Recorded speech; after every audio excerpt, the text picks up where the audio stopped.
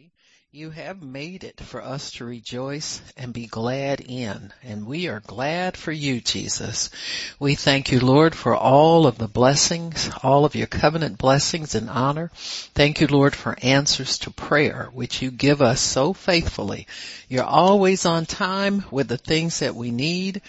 You're always on schedule with everything that is for us. So we thank you for that, Lord, and we bless you for it. In Jesus' name, amen and praise God. Amen. So today we're going to talk about running with the vision. Amen.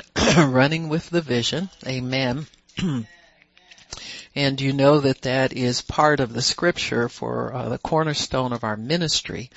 That is part of our mandate from God. In addition to the believer's ministry, we are commanded to run with a vision that God has given this ministry. And so sometimes we kind of take it for granted or assume that we understand what's going on. But I am so thankful that God refreshes us and brings us back to remembrance what we are here for and what we're committed to as watchmen. Many people will say things like, well, God never called me to that, or, yeah, I don't know if I'm called to that. Well, if you function in that role, then that's part of your calling. You know, being faithful to it, that's up to you and what you decide you want to do. And then there's some people who feel that they are called and they can function in this role for a season, but then when trouble comes, they decide they don't want to do it anymore and move on. And so, but when God puts a vision in your heart, He makes that part of your responsibility to do your part to bring it to pass. And I don't know of anybody who's received vision from God who is not responsible to make sure that they carry out their part in it. He doesn't give you vision for nothing. He doesn't share. This isn't like a shopping spree or a little gossip situation between you and God where He shows you stuff and just to show it to you. There is purpose in everything that God does. He doesn't waste time. He doesn't waste energy, not His, not anybody else's. And so many times when people are drawn to prayer or they're drawn to the things of God, they want to see things change. All of that is part of the watchman's calling. And so I think it's proper for us to get as much understanding of it as we possibly can, even if you've been doing this for a while. Understanding is always a great thing.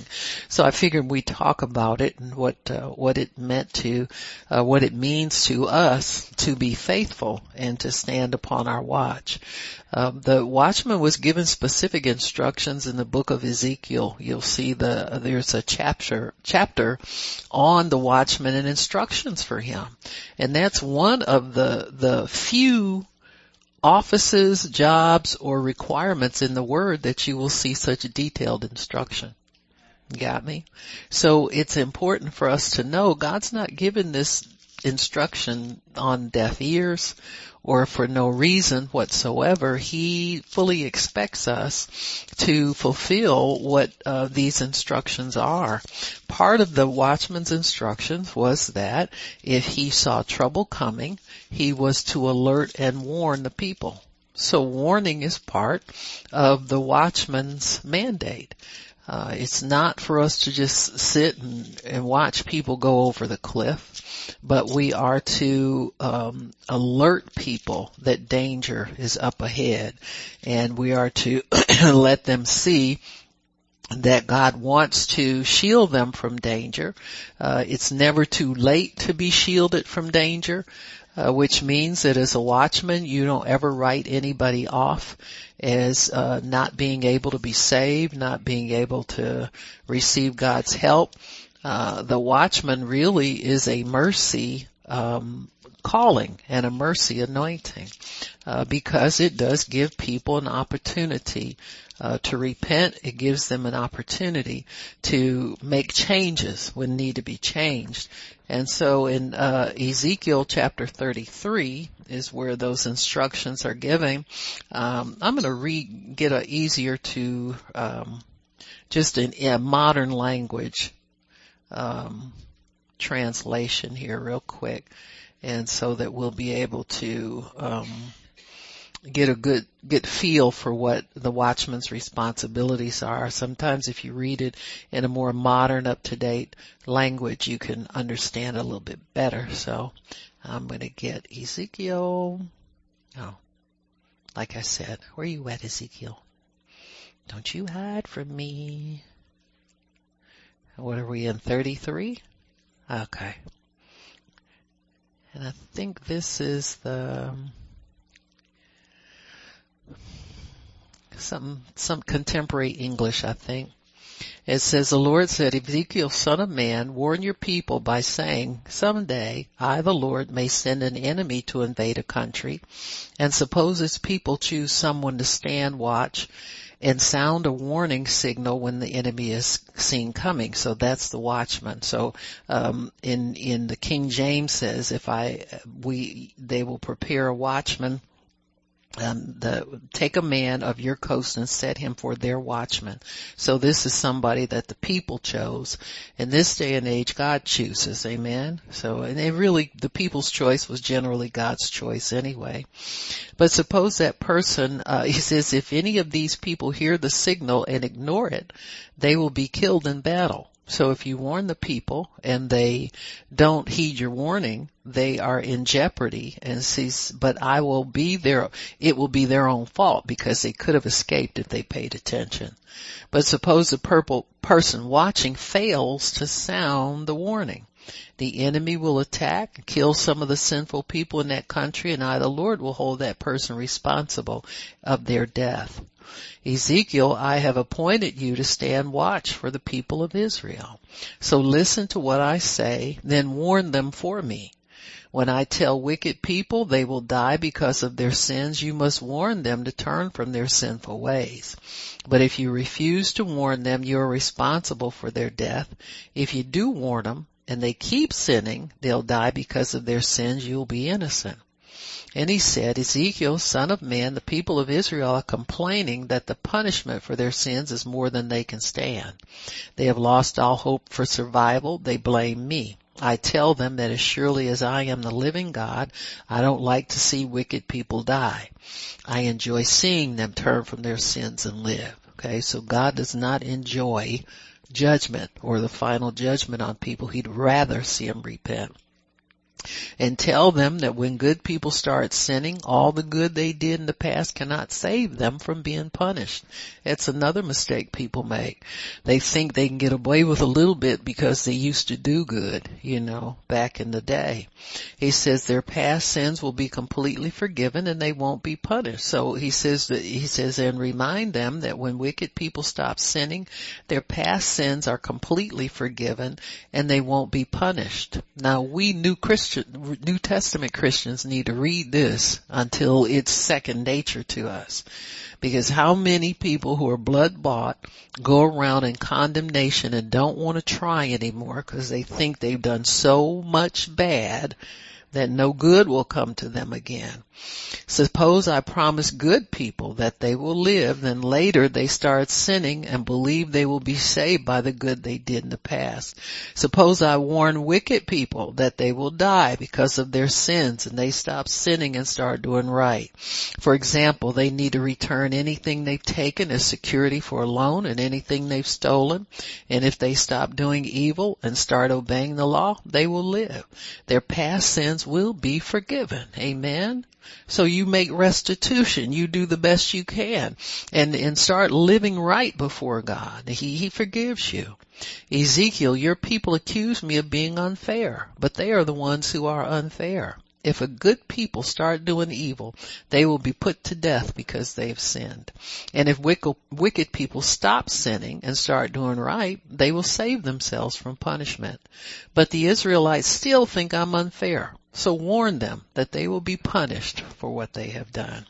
So when you know better, you know to do right and you don't do it, it's sin.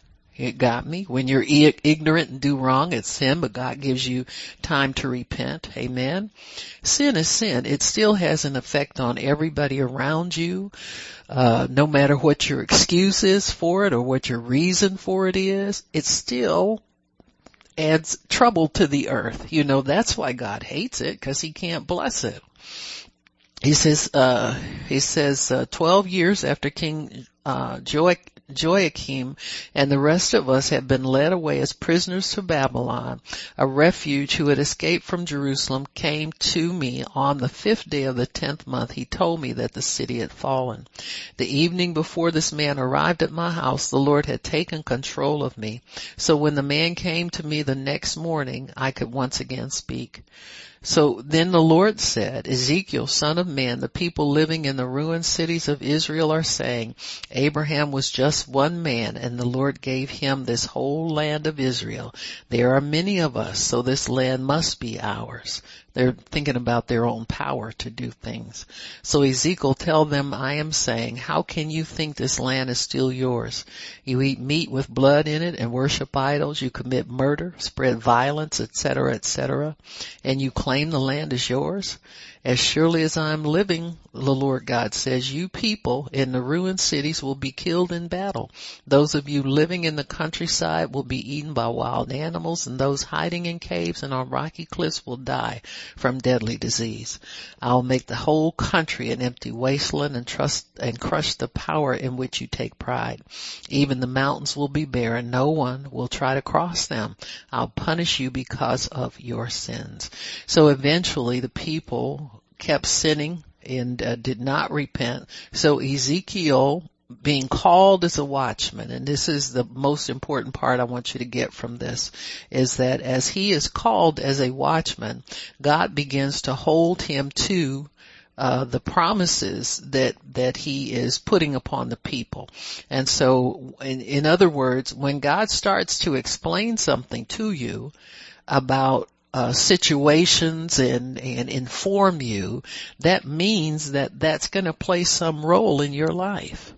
What you have knowledge of makes you responsible to obey that knowledge in some way.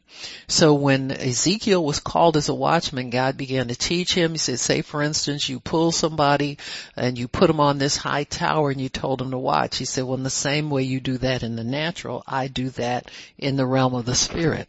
And so that is how he explained to Ezekiel what his call was. He said, and there are people who are sinning. I want them warned.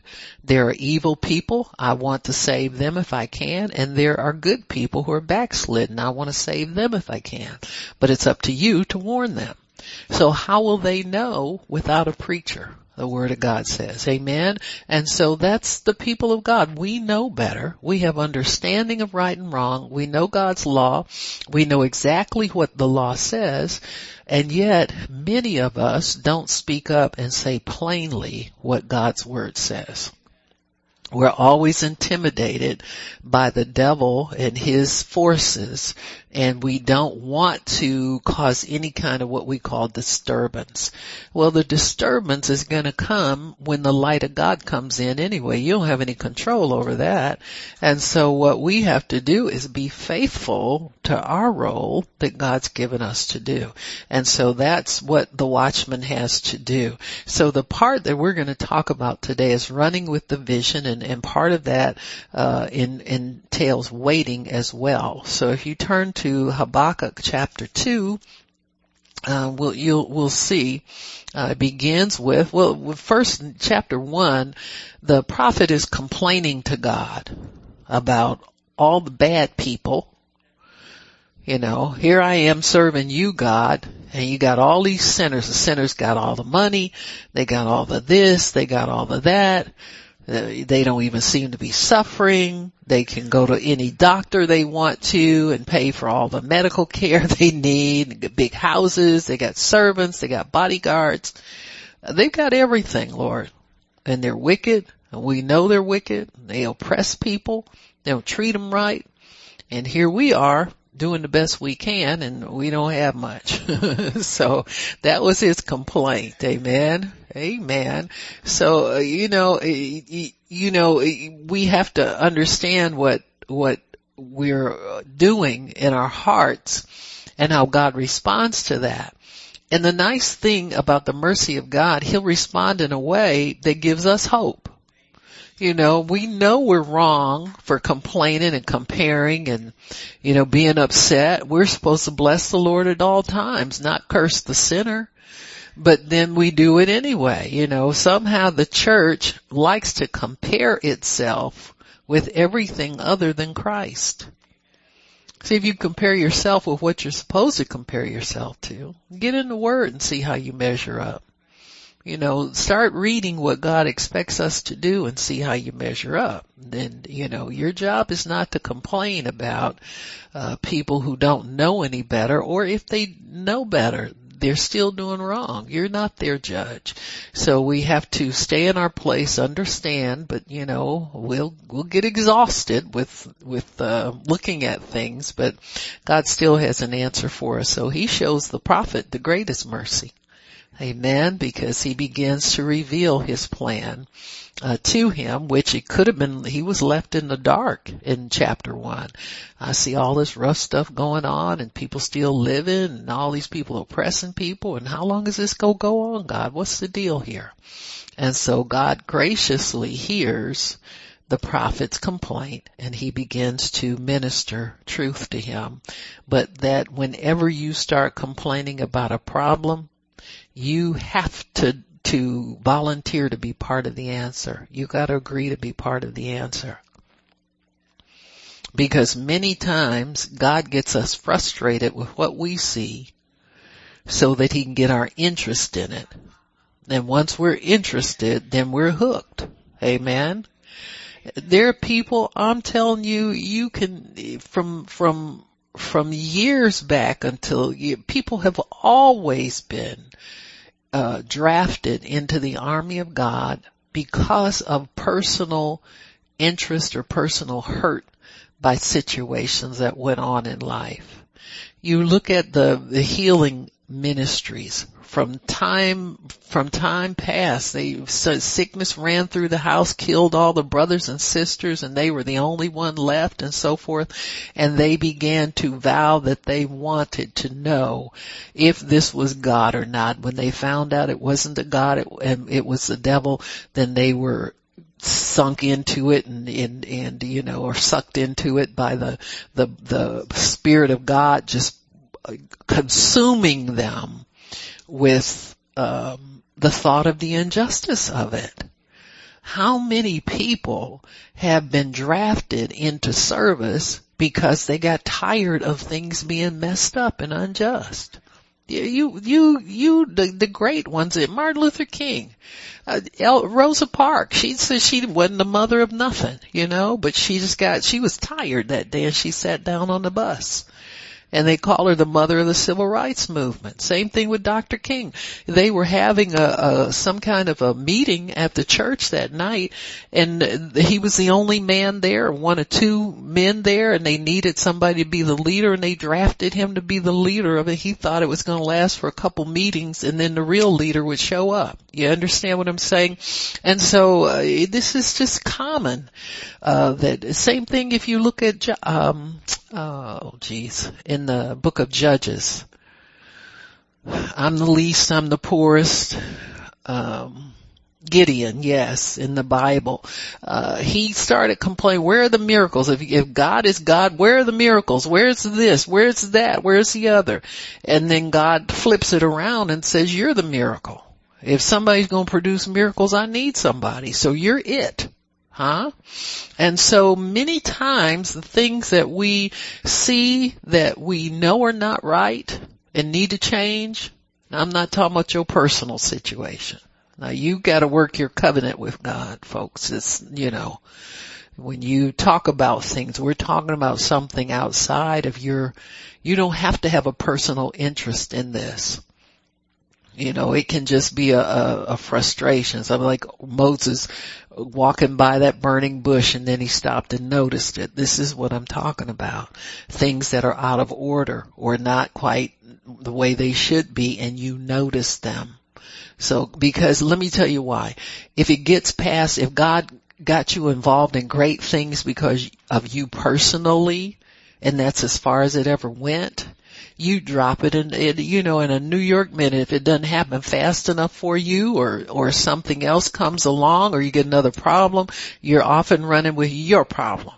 But what God wants to do is to raise up people who will serve Him to make sure justice, judgment, righteousness come into the earth. That's what He wants. He wants His power and His presence to come into the earth. That's what He's looking for. So if you're a whiner and a complainer, you might be a good candidate, but you gotta learn how to straighten up too. You just can't. Some people are professional whiners. There's, the body of Christ needs to do this and people will stop doing this and all of this false watchman stuff. They're not people of action. So God wants people that will be motivated to listen to Him, obey Him, and do what His word says to do in these situations. So actually the watchman is one who waits for the vision. That's what your job is. You're to wait for the vision. And you need to be familiar with what the vision is for this ministry, because this is where you work. This is where you expend your energy. Because if you don't, you'll think this is just come to church when you feel like and stay home when you don't.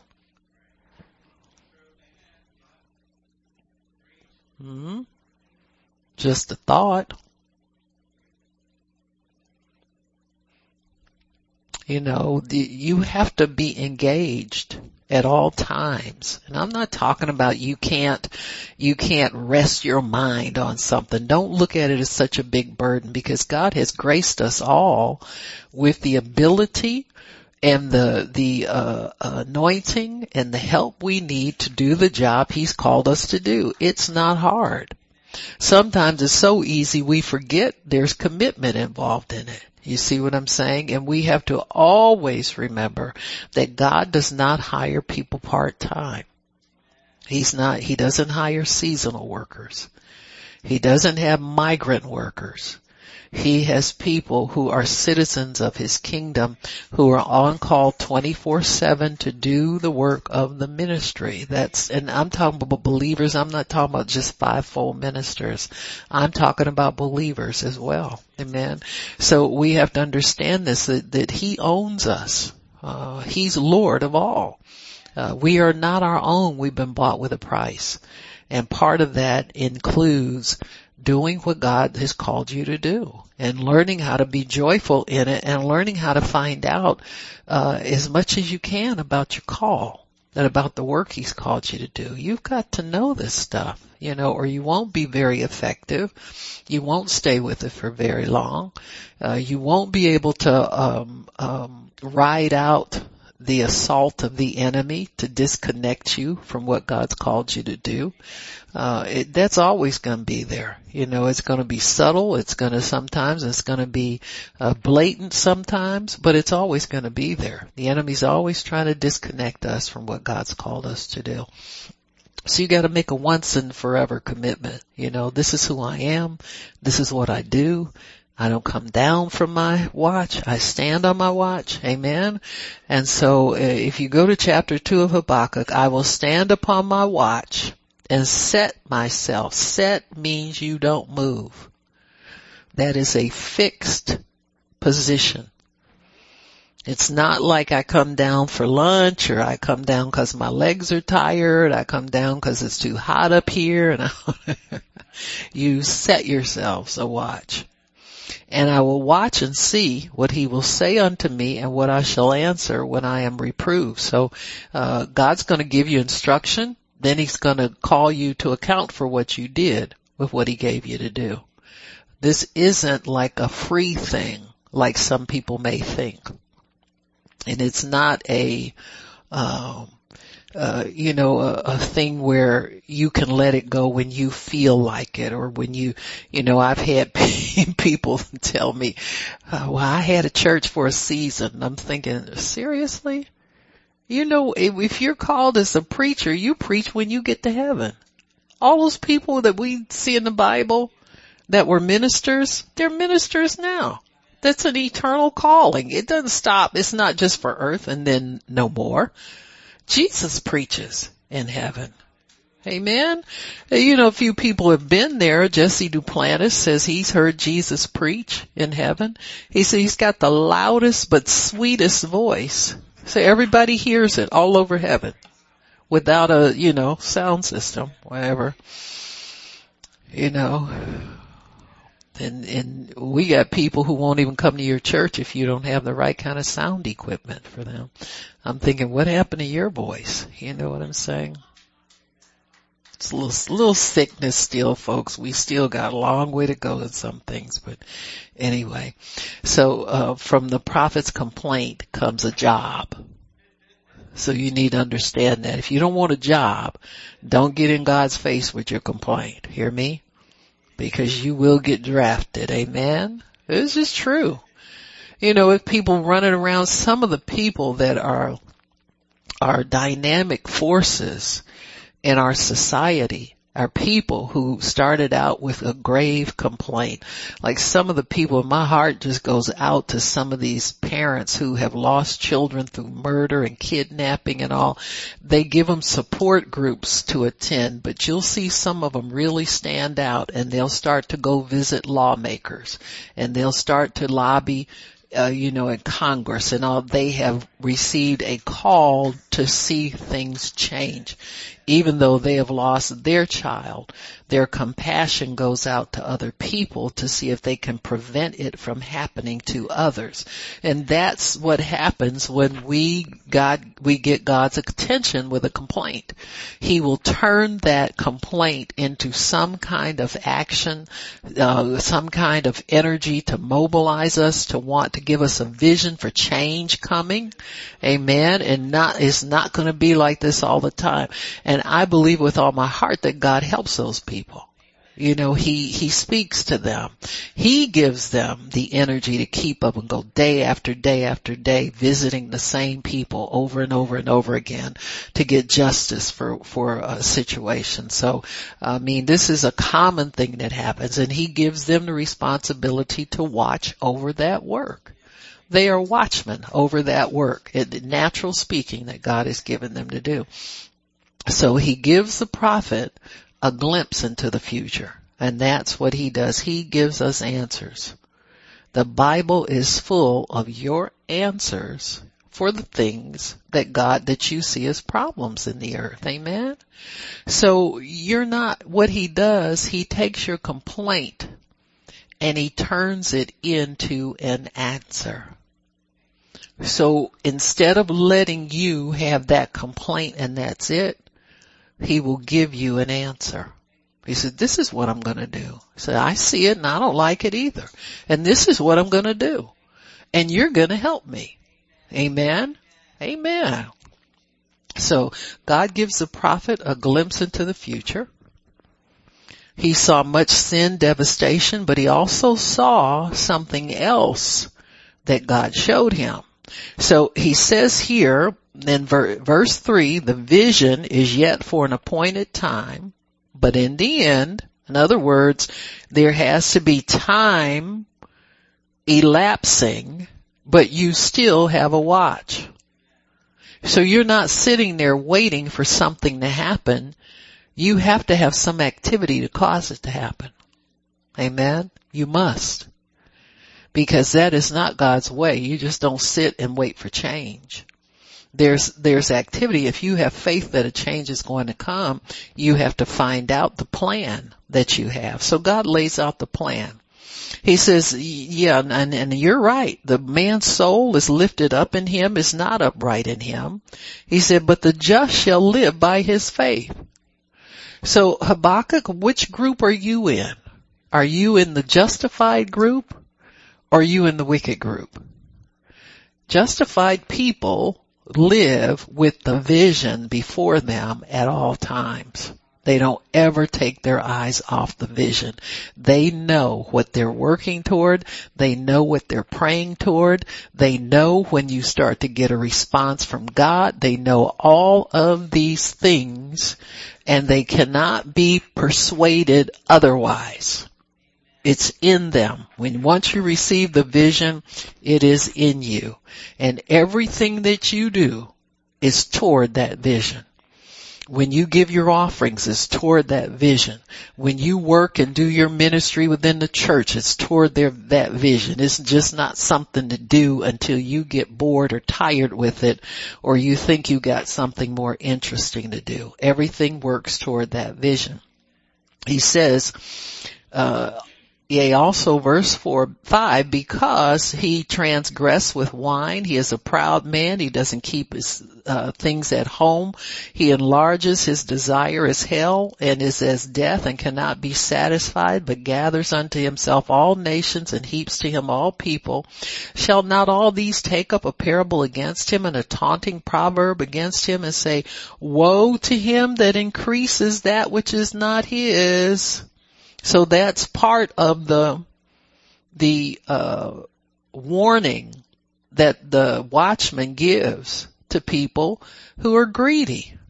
People want too much. He also talks about, let me get this other translation, because I said I'm going to make sure you understand this, because sometimes I'll make comments about some of them sacred cows out there, and y'all look at me like I'm jealous of people, but I'm telling you, I'm not jealous of anybody unless they're doing more for God than I am. And I mean for God, not for themselves and making themselves a big thing. So he says, this is that, the other version I had, modern English version. Verse 5, wine is treacherous, and arrogant people are never satisfied. They are no less greedy than death itself. They open their mouths as wide as the world of the dead and swallow everybody. But they will be mocked with these words, you are doomed. You stored up stolen goods and cheated others of what belonged to them.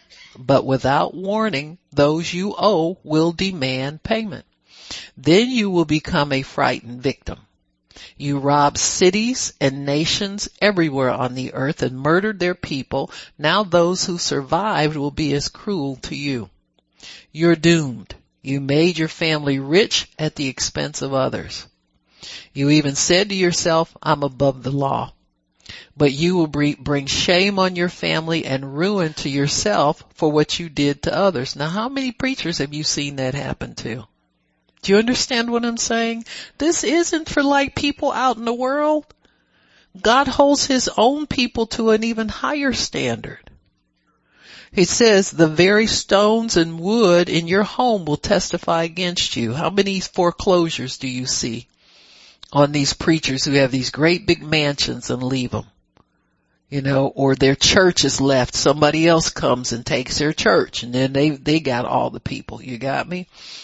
You're doomed. You built a city on crime and violence, but the Lord all-powerful sends up in flames the nations and people work so hard to gain. Just as the water fills the sea, the land will be filled with people who know and honor God. So God comes through and he gets all of these wicked people put out of the way, and then his glory begins to manifest. So I'll go back to the King James. Verse 12, woe to him that builds a town with blood and establishes a city by iniquity. Behold, is it not of the Lord of hosts that the people shall labor in the very fire, and the people shall weary themselves for very vanity? In other words, you keep laboring and laboring, you won't be able to hold on to it if you're doing it and it's not pleasing to God. For the earth shall be filled with the knowledge of the glory of the Lord as the waters cover the seas. Now that's your vision. That's what we're working toward. When we have these meetings, for the glory of God, and God begins to prepare us to carry his glory, part of the preparation is to get this stuff from the first, 13 verses out of us. And prepare a bride without spot or wrinkle or any such thing. He's trying to get us to understand that we shouldn't covet the world's goods. We shouldn't desire more than what belongs to us. You got me? And we shouldn't, one of the things that you can see what happens is there's so much debt in certain areas in the earth now because of covetousness. Covetousness keeps us in debt. We just gotta have certain things and don't want to ask God, don't want to wait for God to bless us, and don't want to think we have to. You know, so we'll fall for all kinds of schemes, you know, and God has to shut the whole thing down. Don't tell me he won't do it. He's done it before. I've seen him do it in my lifetime. When, Jim and Tammy Faye and that thing that they were building down there, Morris Cirillo tried to buy it from him, and it was just so much and in so much debt, and so it was just a money pit. It would consume anybody that tried to get involved in it. So some of these things you have to just let them stand as a testimony to man's greed and God's judgment. And people will go by and say, well, what is that? That was such a nice place that they were building over there. And what happened to it? See, that's the kind of witness it gets to be after a while. You see what I'm saying? Some other people have lost things and others have come and claimed them for God, but they have to be careful too, because whatever consumed them, the first owners of it, could be there to attach itself to the new ones. So you gotta be careful. God tells you that these things are your property and not, just leave them alone and let God. Never covet what somebody loses. Never covet what somebody had and built and was great, and you go in and you're gonna show people how to hold on to things and all this crazy stuff. That's not your job. Your job is to work toward the vision that God has put in your heart. And so we'll get enough of that, because many of these places never continue to function. It's like God says, I'm done with this, and I don't want anybody to go in and try to rebuild on it because the foundation was wrong. And you'll see that, people were saying all the mega churches, that shut down. This was right after the millennium set in. 2008 was a big loss, and they're still dying off. Why is that? Because God's moved people out of there. You got me? He brought them in, he'll move them out. It's the same thing with anybody else who's trying to build something that's too big for God. If God doesn't approve of it, he will move you out. Got me? God was showing me about people that brag about how many members they have.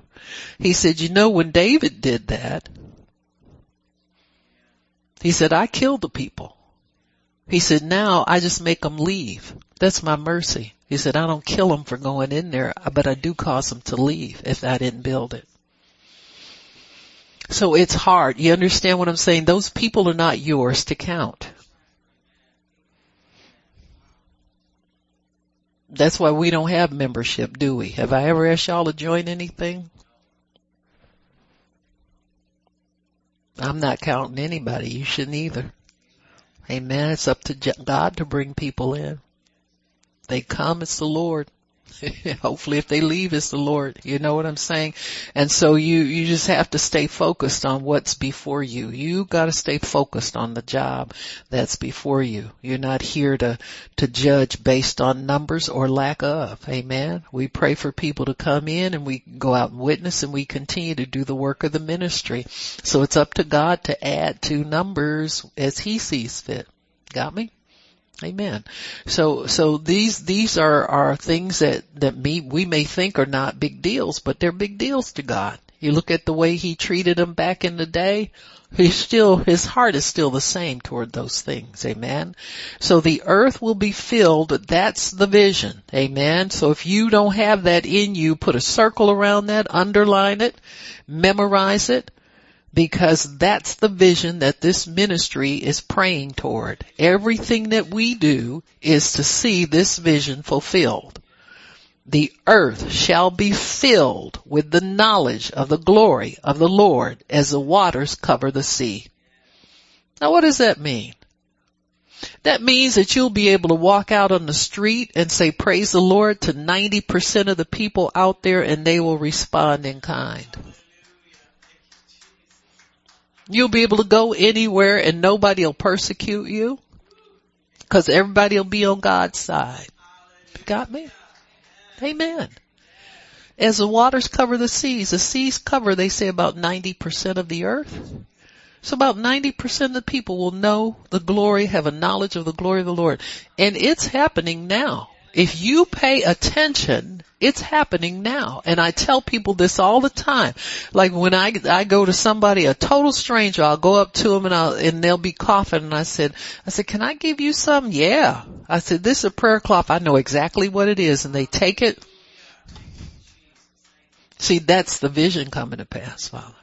And see, the Bible says those who are laborers in that vineyard will receive the first fruits. So I believe this ministry receives the first fruits of the glory of God. Why? Because we've worked and labored in it. You should be so familiar with this that you should be able to recognize. You shouldn't be sitting up here thinking about where are the people and grumbling and complaining. You got me? Especially when you don't bring anybody. You come by yourself, you leave by yourself. So you have no reason to complain. But you should be looking for the glory of God to increase in the earth. Like you should be looking for things like that. You should have a prayer cloth on you everywhere you go and not be afraid somebody's going to hurt your feelings by saying you can't pray for them. You don't have to pray for people anymore. You can give them something with the anointing on it. Do like Sandy Brown did the first time she had somebody witness to her. The girl told her what God told her to tell her, ran out of the door. She didn't want to hang around and see if her words were received or not. You stay too long, you'll talk them out of believing. It's just true. Feel like you got to convince somebody to believe what you just told them. You just speak the word. Let God convince them that it's true. That's His job. Amen. We're just messengers. Just messengers. So when I was reading this passage, two words stood out to me. The one is run. Write the vision and make it plain upon tables. That's in verse 2. He may run that reads it, underline run. And it says, for the vision is yet for an appointed time. At the end it will speak and not lie. Though it tarry, wait for it. So the other word is wait. Running and waiting are what we do. Amen. So you got to be sure that you're running at the right time and waiting at the right time. Amen. You do both of them by unction. You run by unction and you wait by unction. So we have to run with the vision. What is the vision? What do we run with? It's our prayer manual. Amen. Write that down too, because some of you don't even understand what we're doing here. And so I'm trying to get you to understand so that you'll know. The prayer manual is the vision. That's why people can come in here off the streets and just born again and start praying that prayer manual. It was made for people to pick it up and run with it. Amen. You see people's reaction to it. Amen. When they start to leaf through it, they say, "Ooh, I can use this." That's a common, see, they've received the vision, so now they're ready to run with it. Nobody says, "I don't understand it. You got to explain it to me. I got to be saved 10 years before I can be a watchman." Nobody ever tells you that, because that vision was made to be able to run with. Amen. You can give that to your crazy aunt that thinks tongues is of the devil. Once they see the word and see they got a boy in prison, they read that prisoner's prayer. See, that thing's coming to pass big time. Say amen anyway. I know you don't pay attention to a lot of these things, but say amen anyway. Because now, our president has enacted all kinds of prison reform. They've let over 3,000 prisoners out of jail, these people have earned some kind of credits they get in prison for good behavior, so many months or years without giving them any trouble, ability to be entrusted with the security of other prisoners at times. They've earned, stacked up all of this, and it doesn't help them any because it's just stacked up for nothing, but they keep trying anyway. Well, they've instituted a program now where they have people review these people, and they get recommendations from the people, the warden, whoever, whatever, and personal recommendations. They listen to the families of these people. Everybody's family wants them out of jail. But they begin to put all of these elements together to decide who can get early release, who can get clemency, who can have records expunged so they can start off as new. You can't tell me that's not the mercy of God, people. Now, I'm here to tell you there are people in jail that don't need to be there.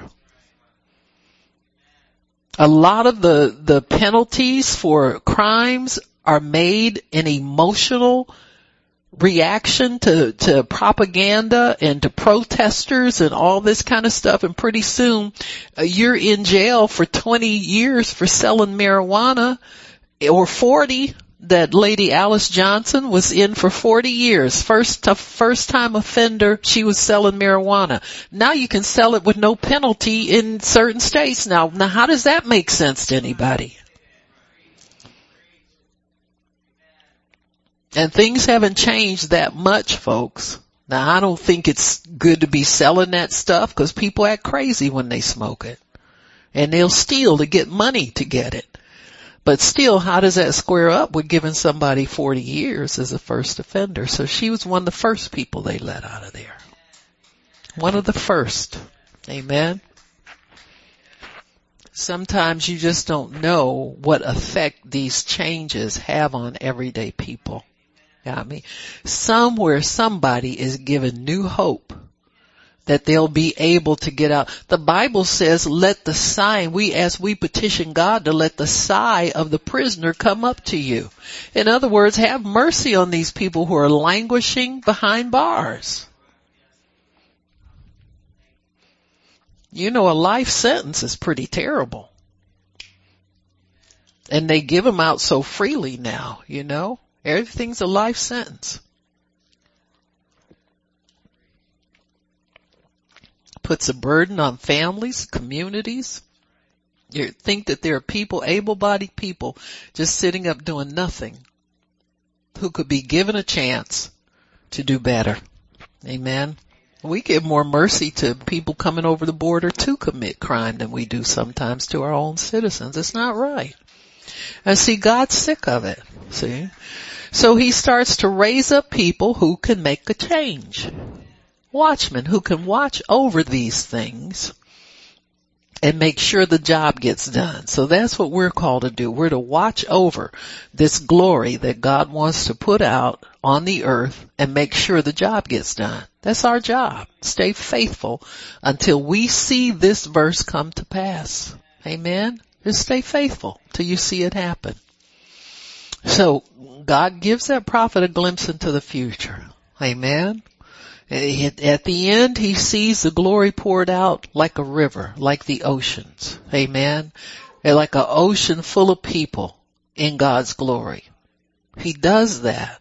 And so we have to hold that vision inside of us. You know, you got to have that in you and know that you're really working towards something. You're not just showing up to pray once a week and then another time.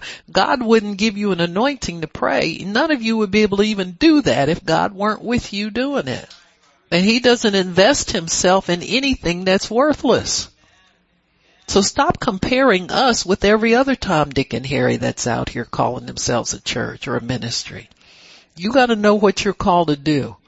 You got to stay faithful to do it and leave other people's business to them. Amen. So to run means to be a footman. It's somebody who walks on foot. I was thinking about our friend Henry Groover, the prayer walker. He certainly is a footman, isn't he? It really means to bring hastily. So sometimes there is a rush to what God gives us to do. It means to bring hastily and to divide speedily. Divide means to figure it out, by the Spirit. You gotta be quick to grab on to what these prayers mean. And if you don't understand them, you have questions, you can always ask questions. We'll give you explanation and so forth.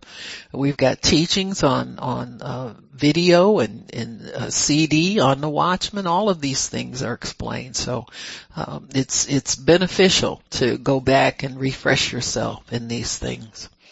And you'll understand that you really are called to something. You're not just here because you don't have anything better to do on Saturday and Sunday. You're here for a purpose. Amen. So waiting is not actually weariness. Amen. Isaiah 40:31. We all know it. They that wait upon the Lord shall renew their strength. So really the waiting that we do on the vision is a renewing waiting. It's not an idle and a bored waiting. It's a waiting that's necessary that we can recharge, renew, rejuvenate. So it's an energized waiting. Amen. And getting is like, I always liken it to a runner in the starting blocks. How they gotta wait there for a while for the race to start. And then when the gun goes off, we're off and running again. Amen. With the vision. Amen. And you run with that word inside of you because you know it's going to come to pass. You know you're going to reach the finish line. Amen. So we run and not grow weary. Amen. Waiting is not weariness. It actually combats weariness. So when you wait upon the Lord, it's to renew your strength. It's not because you're bored and you don't have anything to do. So if you stay in the Spirit, you find there's a lot going on. I'm serious. Try it sometimes. You'll find God has many things for you to get involved in, many things for you to do that are spiritual things. I'm not talking about just nonsense things, but spiritual things. That's why God provides seasons to run and seasons to wait. Amen. He knows how to work this.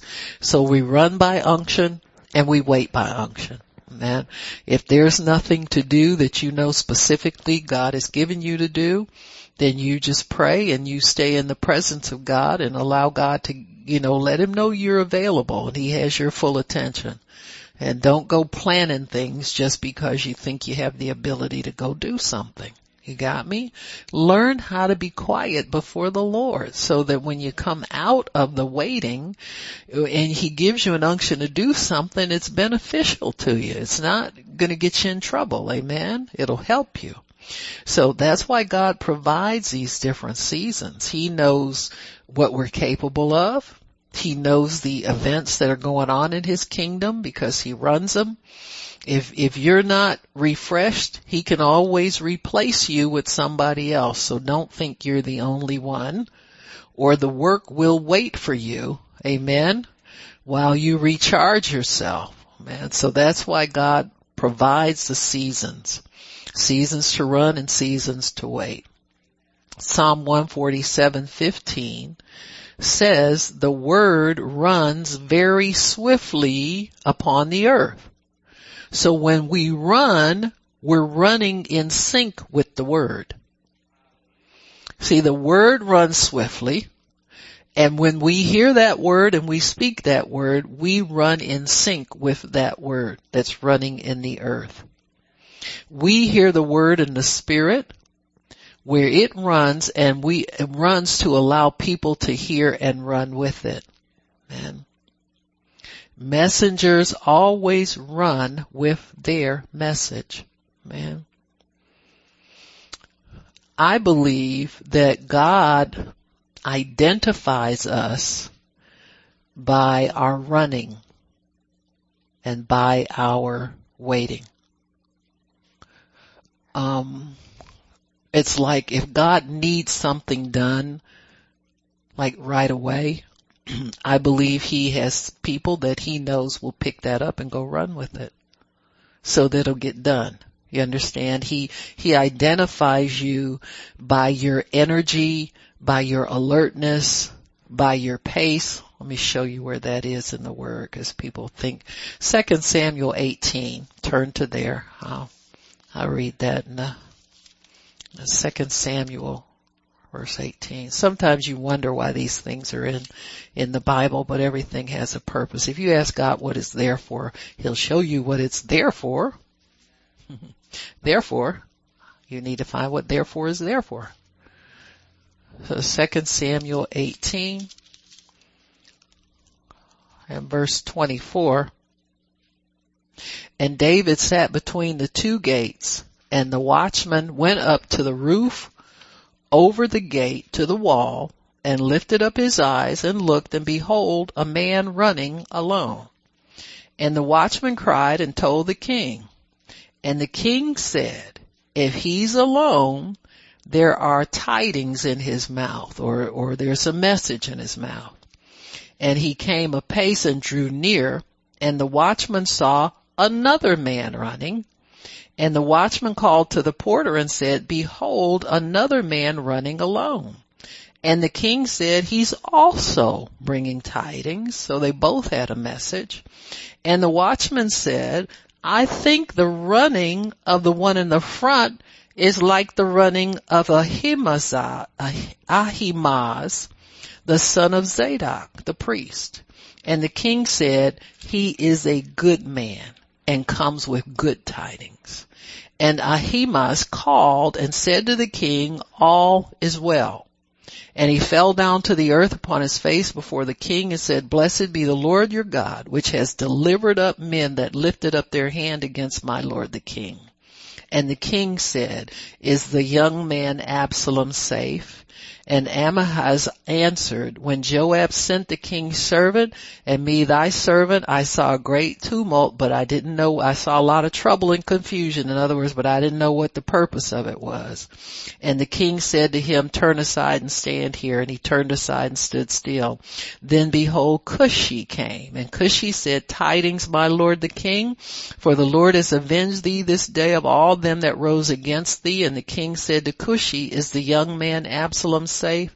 Cushi answered and said, the enemies of my lord the king and all that rise against thee do thee hurt, but that be as that young man is. So Absalom's dead. And the king was much moved and went into the chamber over the gate and wept. And as he went, he said, O Absalom, my son Absalom, would God that I had died for you, Absalom, my son. So God is able to identify in the spirit how we run. What do you do with what God gives you to do? You are marked in the spirit with by how you respond. Because you see these watchmen looked out and saw the two men running far off, and then as he watched them for a while, he said, that looks like, he runs like. So the way you run identifies you in the realm of the spirit. How do you think God can get work done if he doesn't mark those and how they respond to his instruction? What did he say about Abraham? He says, I know him.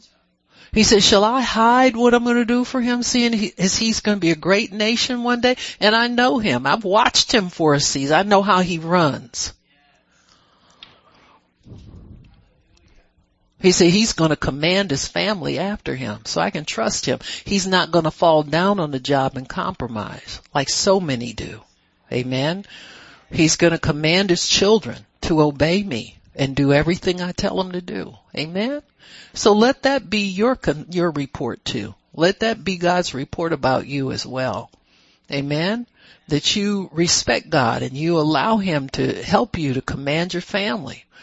Don't stand off your watch and just get passive and not care what they do.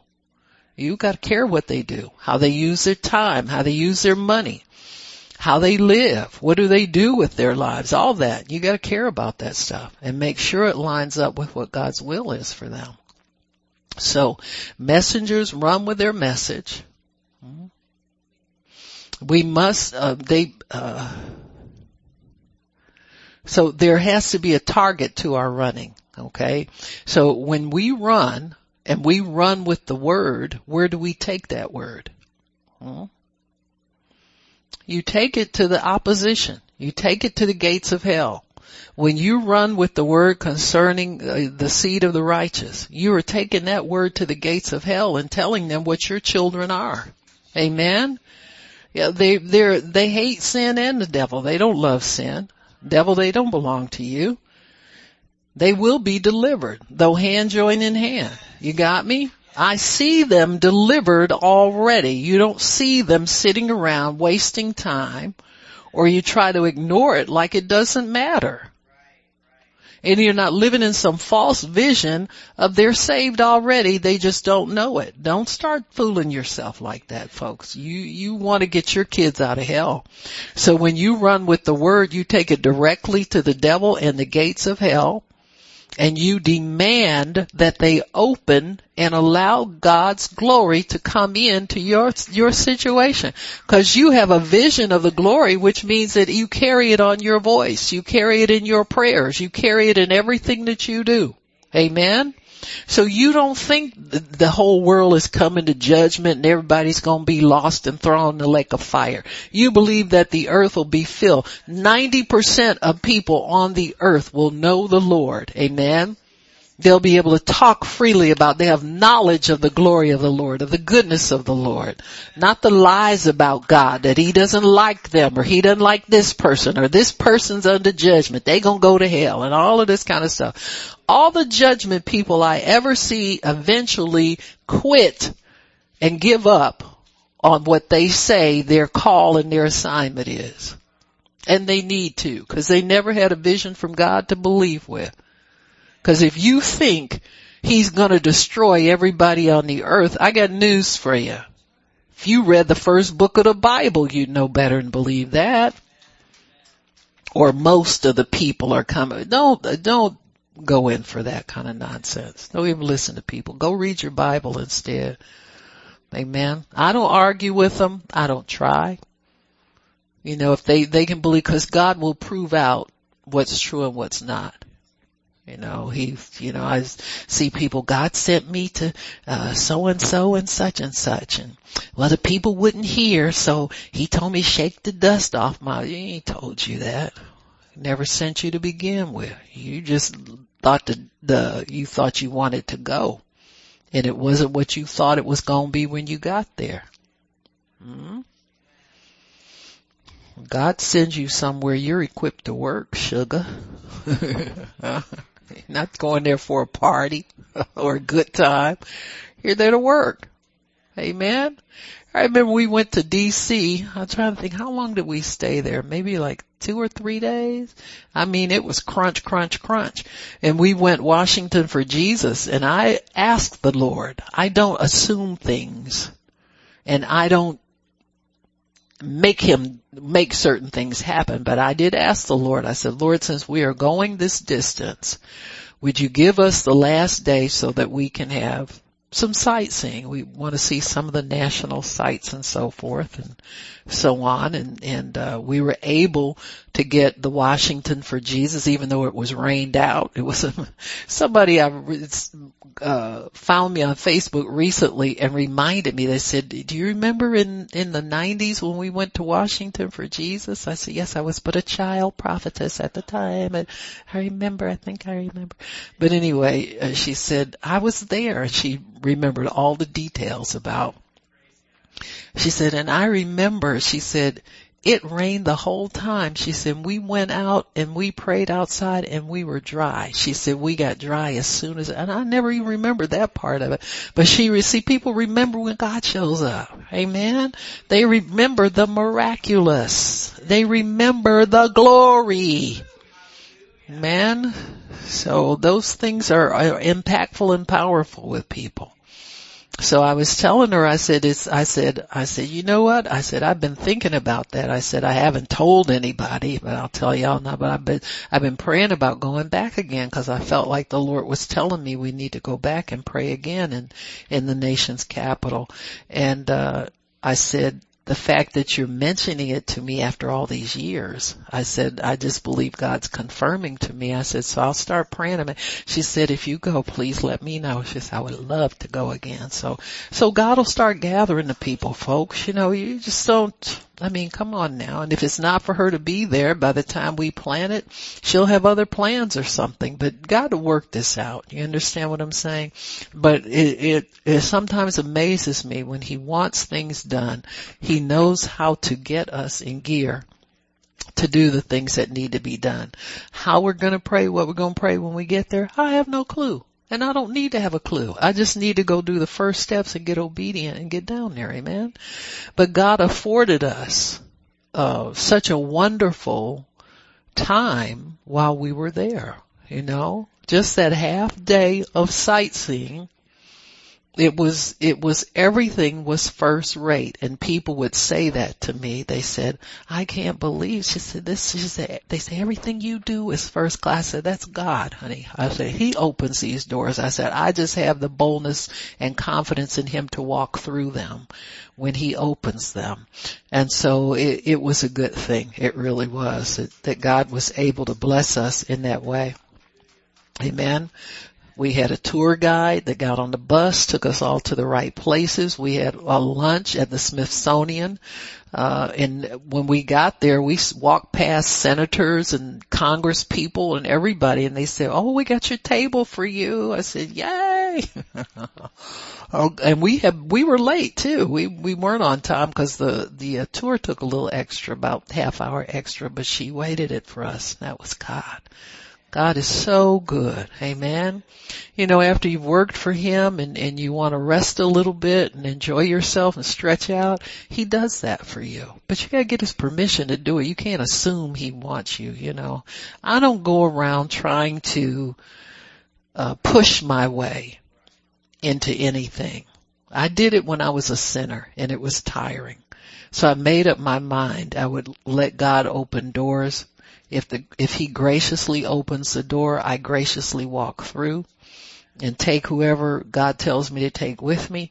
But I'm not trying to force my way and demand, we're Christians and we're, you know, sometimes you mention you're a church and you get bad treatment because the last church that walked off and owed them money. So, you know what I'm saying. You just don't try to have your own personal leverage anymore. So, God wants salvation into the earth too. And that's, He says in Isaiah 60 verse 18, that your walls shall be called salvation and your gates praise. Write that down, Isaiah 60:18, because that's part of the vision too. Your walls are salvation, your gates are praise. In other words, you'll be a house of praise. There will be praise resounding, salvation resounding. You'll be a place of refuge for people.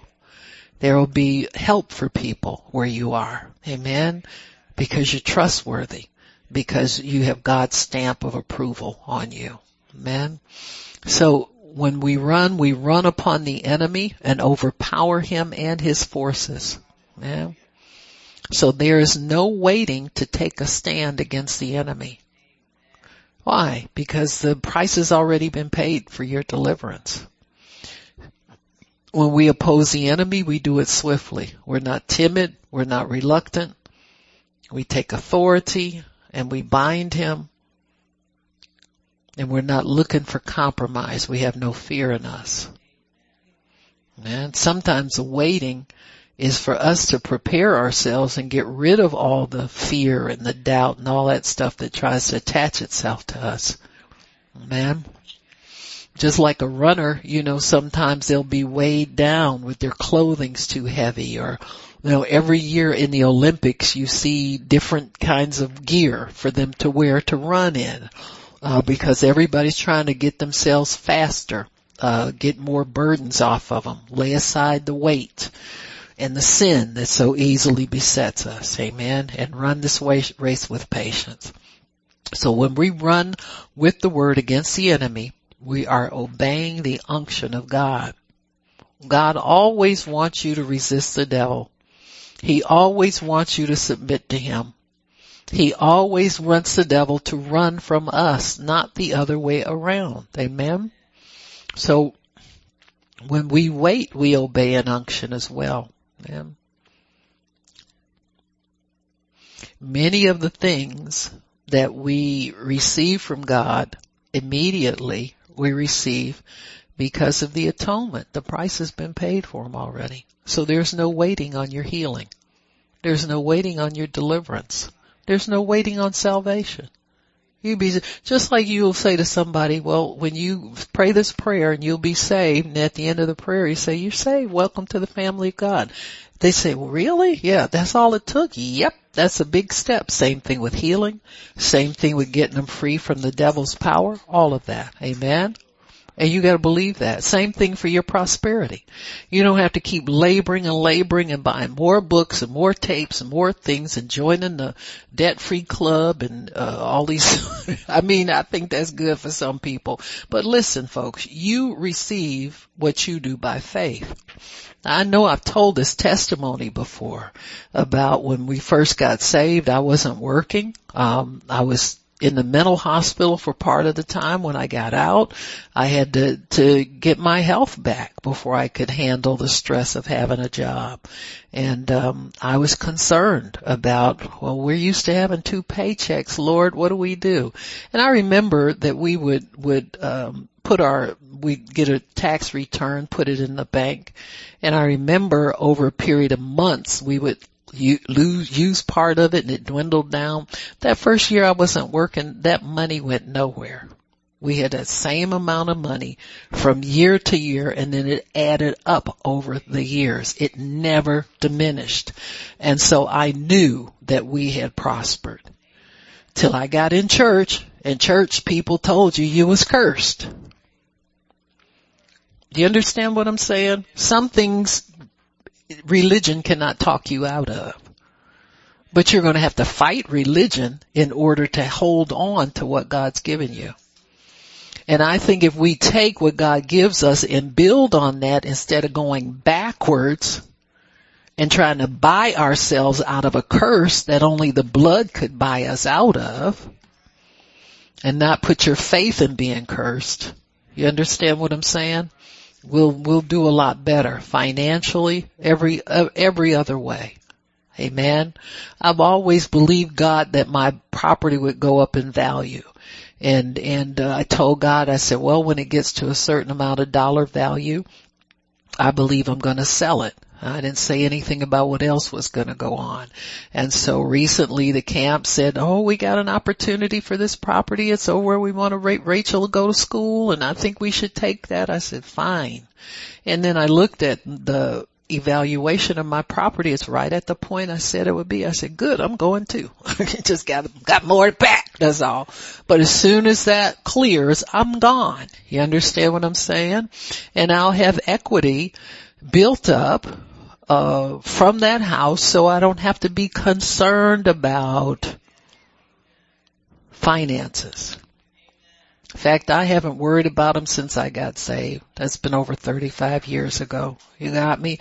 I just obey God. I'm not bragging. I'm not trying to make anybody feel any way. I'm just telling you the truth. If you believe God's word, then you have everything that you need in the blood of Jesus. It's paid for everything that you'll ever need. So you're not trying to earn some kind of return on your giving at all. Don't be a chump. You got me? You find all these people, and Benny Hinn busted everybody. He said, I just don't believe if you give God a certain amount of money, he's got to give you a certain amount back. You see? He said, I never said anything because I didn't want to hurt my friends who were preaching that. Isn't that sad? I feel you can't tell the truth, what you know in your heart to be true, because you don't want to offend some of your friends who are making money off of it. Grow up, okay? Just grow up, okay? And learn how to talk to God about your money. You start talking to man about your money, you'll lose it every single time, talk you out of it. But I gave $500, I got $500 back. I said, it's not God, you got cheated. The Bible says good measure, pressed down, shaken together, running over. He don't tell you even money. They won't tell you that in Las Vegas. And they're the biggest crooks around. They'll always promise you more. You understand what I'm saying?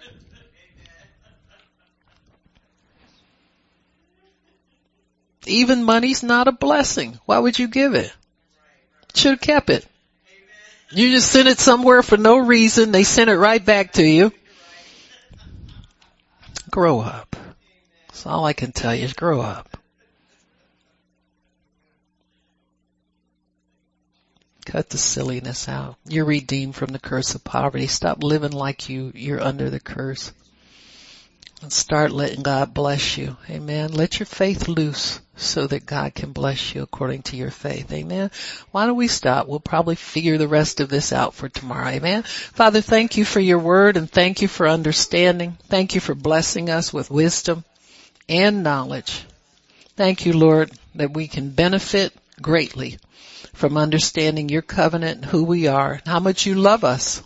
We don't have to work for your love. We don't have to work for your approval. We don't have to work for your blessings. You said only believe. We just believe, Father. And we thank you for it, Lord. In Jesus' name, amen and praise God.